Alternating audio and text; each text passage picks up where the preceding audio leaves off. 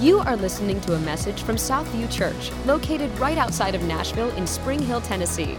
Now here's our featured sermon of the week. So today, we're starting a new series. This is 3 weeks. And I'll be teaching you a little bit about the Bible. Now, I want to do this because I believe God wants to bring a healthy balance to this church. Okay, thank you, Tim. A healthy balance is good. How many know that balance comes sometimes from tension? How many love tension? That's right. Thank you, Prague. Just me and Prague. That's it. When you get to understand the point of tension, you begin to embrace tension. Now, if anyone has worked out in this place, you know that tension is the only thing that brings results. You can't go and lift 5 pounds for 14 years and expect to build a muscle. You have to bring more tension. So today, the title of this series is called The Word and the Spirit. The Word and the Spirit. I want to talk to you about this thing called the Bible. Some of you have a written form in front of you. Some of you have a digital form. I still like the written form because I can write in it. I can any highlighters in here? Anybody like to highlight your Bible? Anybody like to write in the margins still? Anybody like that? Come on now. This is the only time you can write in a book, and it's okay. I'm writing this book. Yeah, wow, Mike, you're militant about writing in books. So let me talk to you about this book a little bit. Number one, it is a book of 66 books written over the span of 1,500 years. You thought you took a long time to do something. This one took 1,500 years to complete. It is written in 3 languages, which is Hebrew, Greek, and Aramaic. And this is the part that blows me away every time. 40 authors authored this, over 40 authors. I don't know if you could find 4 people to agree on something to write, let alone 40 authors over 1,500 years. Different groups of people, different backgrounds, all writing the Word of God. The Bible, if you didn't know, is like a library. It's like a bookstore. Why? Because there is a collection of 3 main literary styles. Let me talk to you about the writings of the Bible. Number one, 43% of the Bible is narrative. Narrative are historical accounts, parables that Jesus would read and tell, and biographies. Narrative is what we tell our kids in children's ministry. The story of Samson, the story of Shadrach, Meshach, and Abednego. We all like the narrative part, but it's only a 43% of the Bible. There is also 33% poetry. Now, some of you ladies are like, I like poetry. Song of Solomon, wisdom, prophets. Those are the prophetic books, or the poetry books, I should say, where God speaks in poetry. Now, if you know anything about those 2 literary styles, they're completely opposite. Telling stories and reading poetry, you have to be able to understand context. Say context. Over these next few weeks, I'm going to talk to you about how to read the Bible through context. So the last one is 24%, is called prose discourse, which is speeches, letters, essays. These are ideas, thoughts, and reasons that lead us to a response. These are the books of the law, books of wisdom, and even the letters that the apostles wrote. Now, just looking that alone, many of you are going, wow, the Bible is more expansive than I thought. It's like you can't just read one book and go to the next book and still experience it the same way. Every book, it's like walking into a library in one particular book. Now, the Old Testament, which we also can refer to as the Jewish Bible, was called by an acronym called the Tanakh. Say Tanakh. The T in Tanakh, this is an acronym. The T stands for the Torah. The Torah in the Greek means law. So the first 5 books of the Bible are the books of the law: Genesis, Exodus, Leviticus, Numbers, Deuteronomy. The next part of the acronym is the N. It's the Nephihim, which means prophets. And these are historical books: Joshua, Samuel, Kings, and prophetic books: Isaiah, Jeremiah. These are the books of the prophet, or books written by a prophet. And the K is the Ketuvim, which is the writings: the Psalms, the Proverbs, books of Job and Ruth. But the Tanakh, all throughout it, speaks of a Messiah to come. Everything from the very beginning to the very end It talks about it, and here's the problem with the Tanakh. It doesn't end with him coming. It's like a book that leads to a climax that never hits it. We are reading this, and for 400 years, the people of Israel were left without a conclusion. 400 years. There was a period where no one heard from the Lord. And in those 400 years, or I should say towards the end of those 400 years, a Jewish prophet shows up named Jesus. Jesus shows up and begins the authoring of the New Testament. Matthew, Mark, Luke, and John are the four Gospels. 4 separate writers, 4 different backgrounds, all writing from an account in agreement. Very difficult to do. For those of you writers, you know. The letters of the church come next, and the very last thing which Ruth talked about is the apocalyptic literature. How many know Revelation's not something you easily want to teach on? Revelations is a very interesting book because Revelations talks about revelation, symbolism, and some of it is, or could be, reality. These are where theologians debate all the time. Are we in the book of Revelations? I believe we are. Somewhere. I can't tell you where. And if someone does, say, by the way, Jesus doesn't even know the time. So how do you know? Just tell them that and let them sit with that for a moment. So how did we get all of these things, all of these writers, all of these years to form the Bible that you have today? Good question. One of the issues that was rising up in the early church was that we had 2 groups of people. We had the Jewish Christians and the Gentile Christians. And as you know, because we talked about this a few weeks ago, Peter and Paul had a debate. How can we expect the Gentile Christians to live like the Jewish Christians? And so there became this discussion. We need to begin to put together the writings. And so let me talk to you about how this all came about. The Old Testament is written in Aramaic and Hebrew. There also were these things called the Second Temple writings. Anyone ever heard of Maccabees? Anybody ever heard of the Maccabees? Okay, all right, some of you, come on now. As a kid, I never heard of it. There's also other writings, Maccabees, there's Tobit, there's Judith. These are writings that were written around the same time that speak to what was going on. They're not heresy. They're actually writings that were adopted into the early manuscripts. And then the New Testament, which was the apostles' writing, they were written in Greek. Now, over time, it was composed.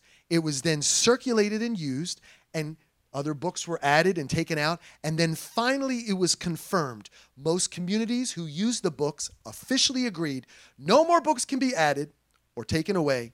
And the New Testament was confirmed, and the Bible was confirmed in the late 300 AD. Now, I want to show you something here because there's 3 trains of thought. There's the Eastern Orthodox, which actually have the Old Testament, New Testament, and some canons sprinkled in there. Then you have the Catholics, which believe the Old Testament, some of those Second Temple writings, and the New Testament. Some of you are like, I'm checking out already, Mark Dance. I'm not dancing. This is a study today. Put on your study hat. The Protestants, which we are today, many of you don't know that, you're a Protestant because you believe that this Bible, both the Old and New, come together to form the Bible. When the Protestant Reformation happened in 1500, it was actually a bringing back to the original manuscripts. We're going back to the Old Testament and the New Testament. Now, the Protestant Reformation, if you don't know about it, was very instrumental to helping shape what we believe here today. There was a man by the name of Martin Luther. It was just Martin Luther, not Junior King. It was Martin Luther, and he had an encounter that led him to nail a thesis on the door of the church. Now, I don't have time to get into this, but you can study this on your own. It transcended the way we saw the church and how the church functioned. When that Reformation happened, it brought it back to the Bible that we have here today. Why am I sharing all of this, Pastor Mark? Why are you sharing this? Good question. Because I want you to see that the only way this could ever come together is if it was authored by a higher authority. You can't stumble across this. This doesn't magically appear. And also, it doesn't stand the test of time unless the Holy Spirit breathed this into creation. You must understand this before we go any further. Because if you are a Christian, you must understand why. Context and history are important. I don't like history, but now I am learning to appreciate the historical context that create the Word of God that I have today. Young people, be historians and theologians when it comes to your faith. And older people too. Everybody, let's just all do it. Anyway, 2 Timothy 3. It says this, but as for you, Southview, you people, continue in what you've learned and have firmly believed, knowing from whom you have learned it and how from childhood you have been acquainted with the sacred writings, which were able to make you wise for salvation through faith in Christ Jesus. Many of us can say, that's me. All Scripture is breathed out by God and is profitable for teaching, for reproof, for correction, and for training in righteousness, that the man of God may be complete, equipped in every good work. You want to be equipped? You want to be complete? Understand the Word. 2 Timothy 4, let's go to the next chapter. I charge you, Southview, in the presence of God and Christ Jesus, who is to judge the living and the dead, and by his appearing in his kingdom, preach the word. Be ready in season and out of season. Reprove, rebuke, exhort with complete patience and teaching. For a time is coming, and maybe it's here, when people will not endure sound teaching, but having itchy ears, they will accumulate for themselves teachers to suit their own passions, and will turn away from listening to the truth and wander off into myths. As for you, Southview, always be sober-minded, endure suffering, do the work of an evangelist, fulfill your ministry. Here is where the tension lies. How do we balance the written word with the Holy Spirit speaking to us today? I'm glad you asked. Because the reality is, if you've been saved for any length of time, you've developed certain things in your part of life that you don't even think about or even understand why you do it. Some of you were raised to take communion where you come up and somebody serves you communion. Some of you have the little all-in-one, very easily, but it's very hard to rip the top off, communion cups. Can we find whoever makes these and help them to not make the wafer so hard to get out? Some of us are used to hymns. Any hymns brought up with hymns? And some of you, you're used to Chris Tomlin. Any Chris Tomlins? Okay. Notice I said hymns and Chris Tomlin. He's now become an error in the church. The Chris Tomlin error. Anyway, many of us have catchphrases that we don't even think about. Any Christian catchphrases that you've heard, just shout them out. WWJD, that is a good one. Does anybody know what that means? It's just a bracelet. Anyway, any other Christianese? Come on. God is good all the time. God is good. What did you say? Seasons. I'm just going through a season. That's a good one. Anybody ever hear the word fellowship brought up at the workplace? Hey guys, after this we're going to go fellowship with a bunch of hobbits. Are we in the Shire? Where are we going? Any other Christianese things? See, many of you, you've never really thought through the things that you said. How many of us, don't show your hands because every one of you done it, where you pull a scripture out of context and you quote it? Ooh. We're going to talk about that next week. You need to come back. But it's so interesting. We don't mean to do wrong, but we just kind of get off, right? And what we have to be reminded is the Bible was God-inspired man to write it. God-inspired man. There's no other way. And the Holy Spirit, God infills man to live it. I believe, Southview believes, that you cannot have one or the other. You must have both. And I want to talk to you today because there's people here today, even those of you watching online, where you have been really fixated on the Word, but don't want to get anything about that Holy Spirit. I don't want to talk about him. He's just weird. And I'm not really sure he works today. And then there's some of you raised in a charismatic church where you yeah, and you're not even sure what the heck it means. Couldn't quote a scripture, don't even know the address it's at. But you feel like you hear from the Lord. I want to bring balance to this church because I believe where there is balance, there is order. And where there's order, Jesus works and does great things. We either want the rules and laws without the unknown, or we want the unknown without the rules and laws. So let me give you an example of a study. The American Society of Landscape Architects, believe it or not, anybody part of that society? I didn't think so. If you want to be part of it, you can find somewhere to go. Anyway, the American Society of Landscape Architects, they did a study. And in this picture here, you'll see an image here. These were two playgrounds where they took children, and two very similar playgrounds. One had a fence, the other one did not. And what they noticed as they studied these kids is that the playground without a fence, the children stayed close and they didn't explore past each other. The one with the fence, the children explored to the other boundaries around them freely. What they noticed was that people or children inherently appreciate boundaries. Boundaries actually allow them to explore more than they would have if they didn't have them. Let's bring that into the Word. For many of us in the charismania Christian, we just love no boundaries. There's no time to our services. They just go on forever. But what happens is we start to lose our foothold. Many people in I can only speak to it because I've been in it. Many times people don't know the love of God because they've explored way past things. But when you put it in the context of the Word, oh, now I'm talking. It's the fence that gives us the rules. Come on now, some of you like rules. You start twitching. No, rules are good. The law is good because it brings us boundaries to explore. I'm getting ready to preach. My foot got off the chair. Bring it back. God gives us laws, but freedom to explore within his kingdom. Let me give you some catchphrases that you may have heard growing up. Maybe you've said this. The Holy Spirit made me do it. He's like, what? I wasn't even there. I don't even know your name. Thus saith the Lord. I have a word of the Lord for you, my friend. Now, I am not against that, but I'm wondering how many of us really have heard from the Lord. Let me give you a person that I have read a little bit about. His name is John MacArthur. He's a pastor in California. If you don't know him, he is one of the leaders and pastors that came up against the government in California and actually won the lawsuit to stay open.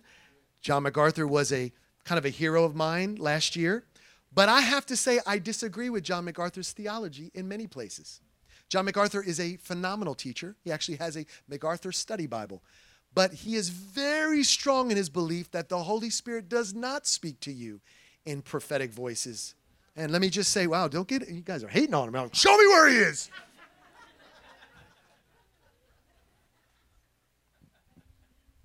This is something he said here. Long article. Many people, if you've heard about him, you know. Most charismatics at one time or another feel that God speaks to them in some specific manner, either through an audible voice, an internal impression, a vision, or simply by using them as a vehicle to write a song, compose a poem, or utter a prophecy. Now, he will use scriptures, as many of you may have heard growing up if you're from this background. 1 Corinthians 13. Like, I know exactly where we're going. Love never ends. As for prophecy, they will pass away. As for tongues, they will cease. As for knowledge, it will pass away. For we know in part and we prophesy in part. But when the perfect comes, the partial will pass away. Now, what John MacArthur will believe is that the perfect coming was the written word of the New Testament. But what I believe, as I study it and have studied and spoken to many other people, is that the perfect coming is when Jesus comes. We no longer will need to prophesy or heal because Jesus is here. That's number one. Then they've also used Deuteronomy 4. I'm just going to pick a few out, and you can dive deeper if you want. I want to hopefully lead you to going deeper. Deuteronomy 4:2 says, you shall not add to the word that I've commanded you, nor take from it, that you may keep the commandments of the Lord your God that I command you. Interesting, this was written in the Torah. This was written to the Jewish people, and then God decides to add to it through his son Jesus. Isn't it interesting the tension that the Jews must have experienced knowing Deuteronomy 4:2? And here comes this brazen rabbi priest that declares to say, you have heard it said, but I say. See, we don't put ourselves in that tension. Hold on a second. How about Revelations 22? I warn everybody who hears the words of this prophecy, of this book, if anyone adds to it, God will add to him the plagues described in this book. If you take away, oh man, that's a word for today. Well, let me ask you something. Have we really looked into it? Because what he's saying is anyone adds to the book of Revelations. Not to add to that book. John MacArthur's theology, now I don't have time to go deep into it. There's a whole lot of stuff. But John MacArthur's theology, in my opinion, is at odds with the very nature of the revelation that he personally must receive in order to teach any given week. No teacher or pastor is worth any weight if he doesn't get revelation in real time from the Holy Spirit. And I will say to you today, if you are under someone who doesn't believe that the Holy Spirit gives revelation or speaks, you should question whether or not what he's saying. Not that the scripture is not timeless, but that we need the constant revelation from the Holy Spirit. I'm going to go into this more over the next few weeks. Some of you are like, we'll talk more about that. I don't have time. I will say this. This is the problem I have, is how can we say that God stopped speaking at the end of Revelations and not put into account what happened in the 1500s at the Great Reformation? And let me say this to you today too, because some of you say, well, God only uses perfect people. Martin Luther, towards the end of his life, became anti-Semitic. He was vindictive and stubborn. So God only can use perfect people? Let me give you some tension questions. I think you should ask yourself. I ask myself this all the time. How can we explain the Bible today without people being drawn and enlightened by the Holy Spirit? Most people, both sides would say they agree the Holy Spirit is at work. But I just think the Holy Spirit needs to be fully released to do everything. Why? Because this is my second question. Is the Holy Spirit's job relegated to just playing in the background now? It's just like the Holy Spirit, we're going to give you opportunities to do great things. Let me say this. Are we supposed to believe that God stopped speaking to humanity like he did for thousands of years, from creation to through the disciples' lives, and then all of a sudden decided, I'm going to be silent for a while, and you just read the Bible? Would God's desire for relationship with us in creation would cause him to become cannoned or silenced after a period of activity because the book was written and nothing else needed to be said? Were miracles, prophecy, healings only for a time to create the Bible, but now we have the written book and we no longer need the author's personal activity in our lives? Why is it that many pastors, and I know this for a fact because I have encounters with this all the time. Why is it that many pastors and churches are now searching for more about the Holy Spirit? Even the Baptists and the fundamental, these churches that normally don't talk about it, they're being flooded now with questions, and pastors are being led to say, I want to know more. If he really wasn't speaking or moving, then wouldn't we all be disappointed and just go back to believing he's silent? Finally, I can't personally discount the miracles, the prophecies, and the healings I have personally seen even this week. So the tension is the balancing of both.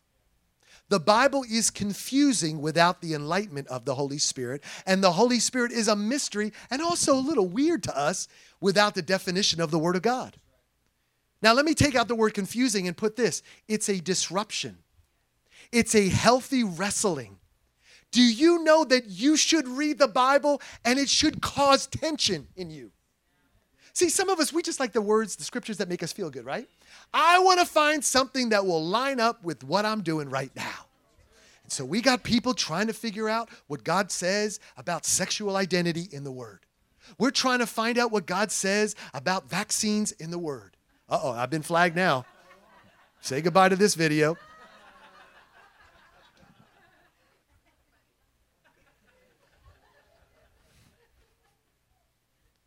Why don't we just read the Word and let it marinate in us and cause the tension to cause us to grow? I love when there's tension. Why? Because I know the Holy Spirit's doing something in me. So, John 14. This is Jesus doing the handoff. John 14:25. And these things I've spoken to you while I was still with you. But the Helper, the Holy Spirit, whom the Father will send in my name, he will teach you all things and bring to you remembrances all that I've said to you. Peace, who is the Holy Spirit, I'm leaving with you. Peace, Holy Spirit, I'm giving it to you. Not as the world gives, do I give to you. No, let not your hearts be troubled in 2021. Neither let them be afraid, 2021. Have you ever known somebody try to describe somebody they never met? Let me ask you this. Have you ever heard those people that try to tell you like they're friends with somebody? You know what I mean? Like you all know that person. Maybe you are that person. You know what I mean? Like, me and so-and-so, we tight. And you're like, really? Really, you tight? Yeah. What's his name? I can't remember his name. Like, have you ever seen those people that try to talk about something they've never encountered? I don't want the church to be that. I don't want us to talk about the Holy Spirit without truly understanding the Holy Spirit. And you can't truly understand the Holy Spirit without really knowing the Word of God. See, the issue is not does the Holy Spirit move. The issue is that there has been error in the church. And the tension is the unknown. For some of you analytical people, you're like, I can't understand the Holy Spirit because I can't see Him and define Him. Good. I don't want Him to be defined by my finite mind. Ooh. Can you imagine the early church, the tension they were in? They were hearing the Tanakh. They were living it out. They were being told a set of rules. And here comes this guy from that little town just upsetting the apple cart. That guy, Jesus, is why you're all here today. Everything that we do needs to line up with the Word. And the Word needs to be activated by the Holy Spirit moving in us. Next week, I'm going to talk to you about the balance, talk to you about context. Too much to talk about in one service. But I want to leave you with this. There was a man in the Bible called Nicodemus. Think about this tension. He's a Pharisee. We've talked about Pharisees here. And he was part of the Sanhedrin, which meant he was part of the law part of the church.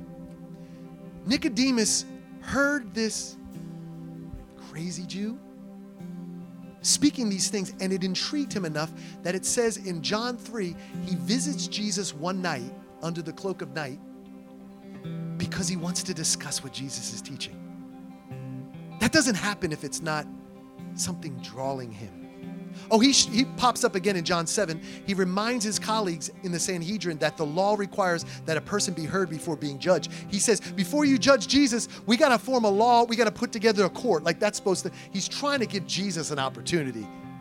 Oh, and then he shows up again in John 19. This is what he does here.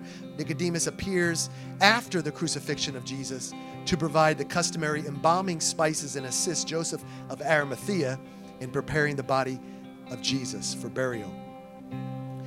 Nicodemus has an encounter with Jesus. John 3. Now, again, Jesus is filled with the Holy Spirit. We know that early in his walk and in his ministry, I should say. Nicodemus says this. It says, how can these things be? Jesus answered him and says, are you the teacher of Israel, yet you do not understand these things? Truly, truly, I say to you, we speak of what we know and bear witness to what we have seen. But you do not receive our testimony. If I have told you earthly things and you do not believe, how can you believe if I tell you heavenly things? I believe God is saying this to the church. Church, if you will only believe what you see, how can I do things that are too good not to believe?